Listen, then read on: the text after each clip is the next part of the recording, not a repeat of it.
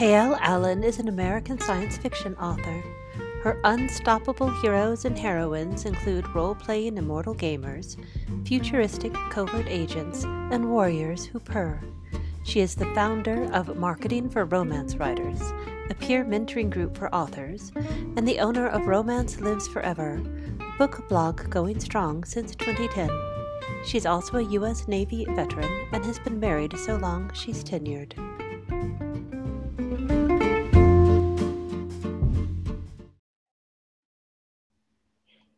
K.L., what made you want to live a more creative life? When I was a little girl, my mother was always writing something or drawing something or just doing something artistic. And I wanted to be just like her. So I would do whatever my mother was doing. So I learned to do crossword puzzles at a young age. I did all that sort of thing. But the thing I loved most was telling stories. My mother was a writer who was never published, except for one poem she wrote, and it was in a newspaper, and she was really proud of that. And so I thought, I would like to do that. I would like to be published somewhere. So that was my goal when I was a little girl. And honestly, when I realized, probably in first grade, that those markings the teacher put on the board, when you could put them together and make words, I realized you could write down stories. And I went home and told my mother, I can write a story about cats. I learned how to spell cat. and then all these years later, I was in my 50s before my first book came out. And it was a character. The hero was a feline humanoid character. And it dawned on me that I had actually written a story about cats and got published. That is fantastic. Do you plan your projects in detail or go with the flow? And why did you make that your process? Well, I do plan and plot. I do. One of the things I've been doing lately is I start with the ending of the story, because everything in your book has got to go toward that. So I write down the idea of what I want to happen. What do I want the end result to be? It's also one of the 7 habits of successful people. You start with the end in mind. So I start there, I write down how I want it to end. Now I know everything else in the story's got to focus on getting me to that point. Then I go back to the very beginning of the story and jot down whatever it is that will start it in motion. Sometimes it turns out that's not the point, and I end up rewriting that, but that's okay. And then I jump to the middle. No, I'm not writing the book, I'm just writing down notes. And I start in the middle, because everything that happens in the first half affects what happens in the second half. But that middle is a turning point. It's like a pivot. Everything that happens up to this point is leading to this moment, and everything is going to change, or almost everything is going to change. And you find out, oops, we're in the right castle, but there's no princess here. So you end up having to go a different direction. And then I go back to between the beginning and the middle, there's a turning point. And I figure out what would happen to bring in maybe the B story, the secondary characters in a big way, if it's a long enough book. And then I jump to the point between the middle and the end at the second turning point, and I jot down ideas for that. Now I have my plot for my book, and it didn't take very long. Usually I can brainstorm something like that in a day. Maybe it takes a little longer because I just can't think of a thing, or I'll sit and talk with some friends.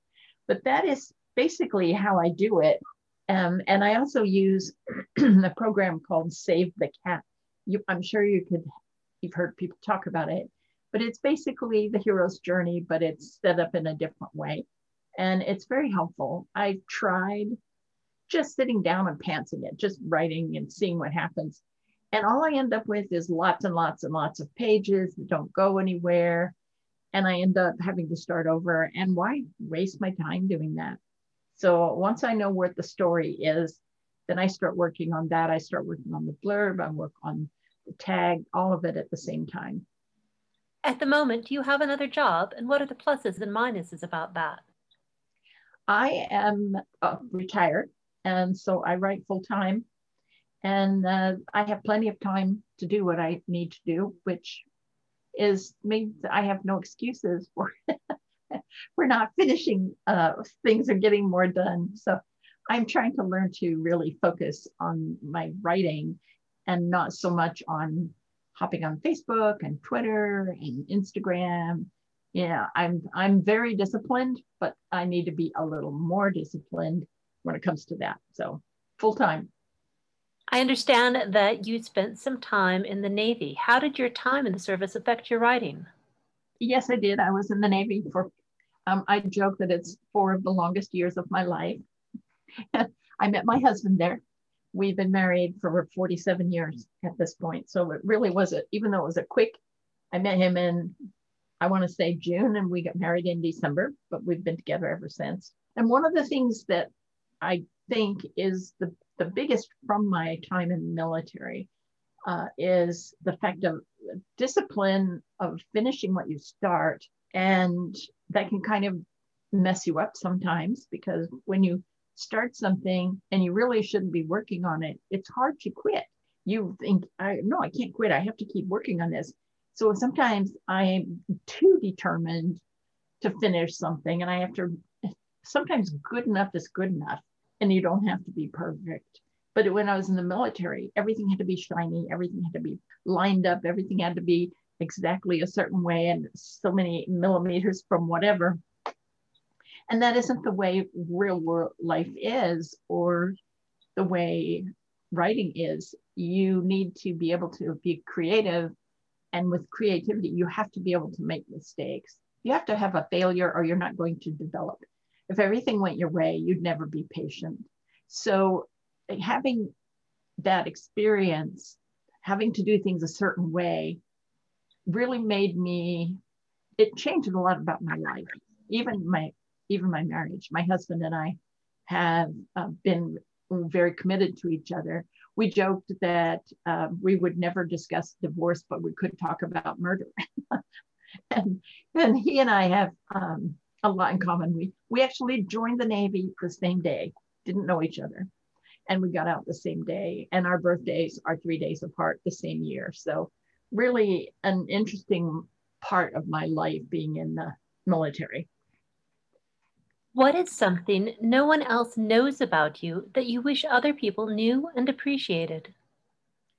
I think probably that would be the fact that I need a lot of alone time.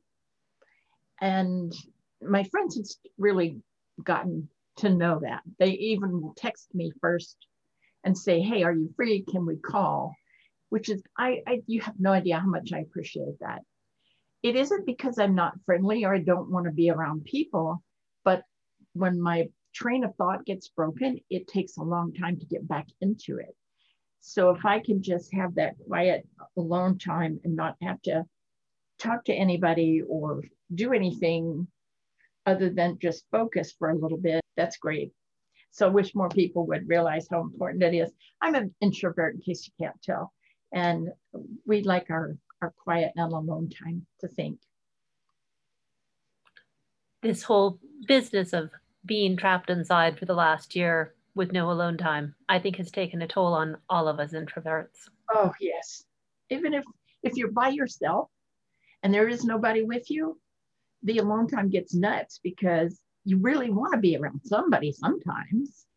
Like my husband is always home, and I'm not used to that. So he's retired too. So the two of us have, for the last probably 10 years, been at home most of the time together, but we went places, and now we're not doing that.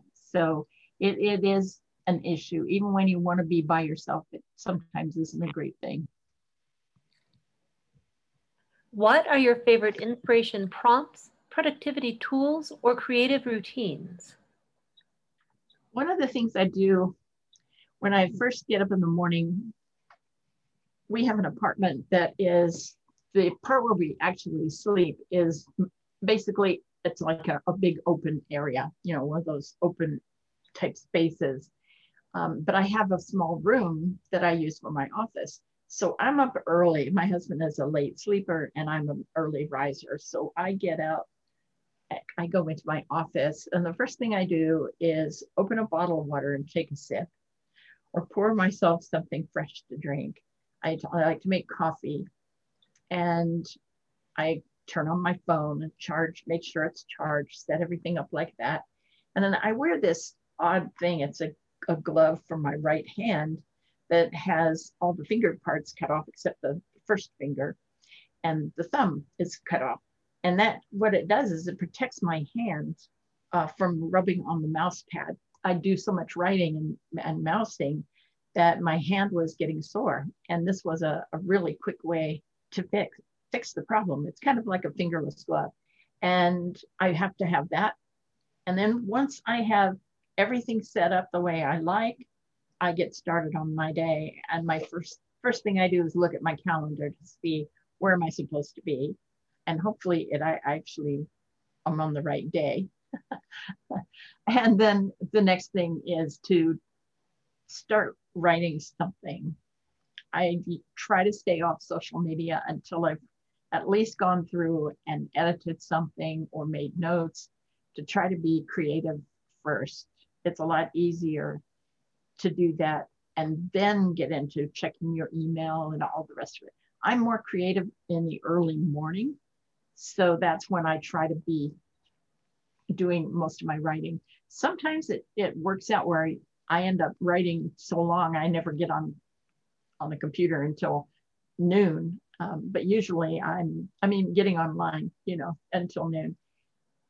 But otherwise, that's my process, and it works really well for me. The other thing is I eat the same thing for breakfast. I have done this for way over 10 years, the exact same thing. I like Zone Perfect dark chocolate almond bars. I'm being a commercial here, but I love those things. I will eat one of those and have a glass of milk for breakfast every single day. I can maybe once a week I change it up and have cereal and do something else. But that way I don't have any decision to make about what am I going to have for breakfast. I'm not wasting my creative moments thinking about, do I want this? Do I want that? I just eat the same thing.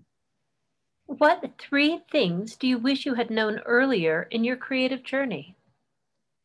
Oh, that's good. Number one, that I would start a newsletter right away, because that has been the greatest thing since sliced bread for me. I have gotten to know people. I have made some wonderful friends through my newsletter, people who email me back and they ask me questions, or they tell me how much they like something, or they tell me what their favorite book is, because I always recommend books. And then the other thing is, I did this at the beginning, and I have stuck with it through the years, but I kind of got away from it for a while, and then I went back. And that is to be in a critique group with people who are skilled, because if you're the smartest person in the room, you need to be teaching, but you need somebody else to teach you too. And so it's the same with writing. If you're a good writer, you need to be with other good writers. I've been really blessed. For about 6 years, I was in a critique group locally, and the only reason we're not meeting right now is the pandemic. We really can't get together, but we met once a week in person, and it was great. And then right now I'm in a group with Rocky Mountain fiction writers, and we meet online.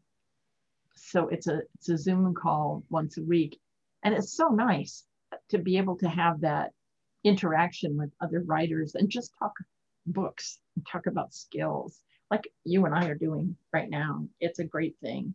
And the third thing is to always follow up. If you get an email from somebody and they ask you a question, it's great. You answer the question, then you don't get anything back. Follow up with them and say, I didn't hear back. I wanted to make sure I answered your question. Is there anything else that you want to know? Especially if it's somebody with your newsletter, because they may think they emailed you and you answered them and how cool, but they're not going to bother you again. So if you follow back up with them, it does make a difference, makes an impression on them. And it's just a kind thing to do, because what if they did have a question and they're afraid to ask you because they don't want to bother you? So it's a great way to do more for your readers. So that's 3 things I would do. What is the latest tool or resource you've discovered? I love this one book by K.M. Weiland. It's called Creating Character Arcs. I have the book and I have the workbook. And she also has a program that helps you outline. It's wonderful to see. And she has taught structure of stories. I learned most of my ideas for structure by reading her books and by using Save the Cat. But that is probably my biggest thing right now, is the books by K.M. Weiland. She's a real mentor for me. I'm sure he has no idea, but I read everything she writes, and I have talked about her books and told everyone about them. Oh, fantastic. I'll have to make sure to put a link to that in the show notes. Yeah, I'd be happy to give it to you. Please do. And finally, what project or message would you like to tell listeners about today? And I just released a book called Wolf, which is an erotic romance. I don't normally write erotic, but this one, that was what the story needed to be. And it's a perma-free book on Amazon and just about anywhere else. So you don't have to buy it. You can just get the book and read it. And it has 2 pre-ordered books that are in the same series that are available. And then the other thing is I just released a book called Surrender Love. It's the first book in a series. And the 2 sequels that I've completed so far are on pre-order. One is called Ring of the Dragon. It comes out April 16th. And the next one is Forever Love, and it is out May 13th. Then I'm planning a few other books in the same series. Don't have release dates yet. So right now I've got 2 new books out this year, and I was in an anthology that came out, Science Fiction Writers. 2021 Sci-Fi Anthology. It's edited by E.J. Runyon and Catherine Kirk. It is with a group on Facebook of science fiction novelists. And we worked together to put together an anthology. And I don't think this is the first one that's come out, and it's not going to be the last, but it's a lot of fun to do. I'm going to be in another one that comes out later this year with a different group, the Rocky Mountain Fiction Writers group. So I've been real busy. I've had the 2 books out this year so far, and I have 4 books on pre-order. So, and I'm writing like crazy right now, trying to finish something else. So that's my thing. Come visit me.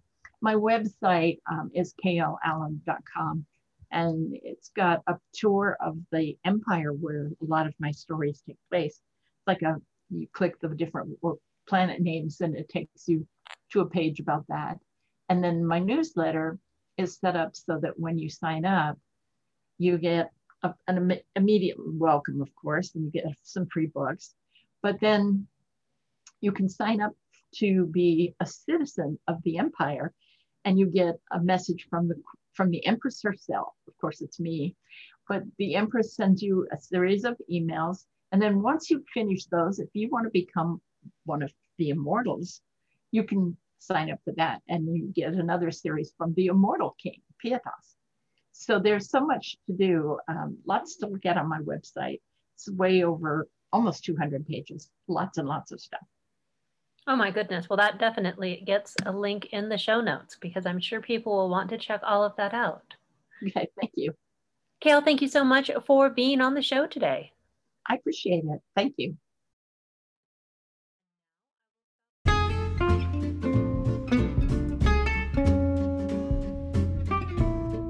You've been listening to Pants On or Off, all about creators and the creative process.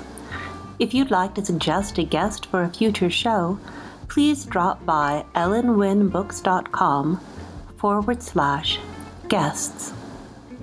Now, go out there and make something fantastic.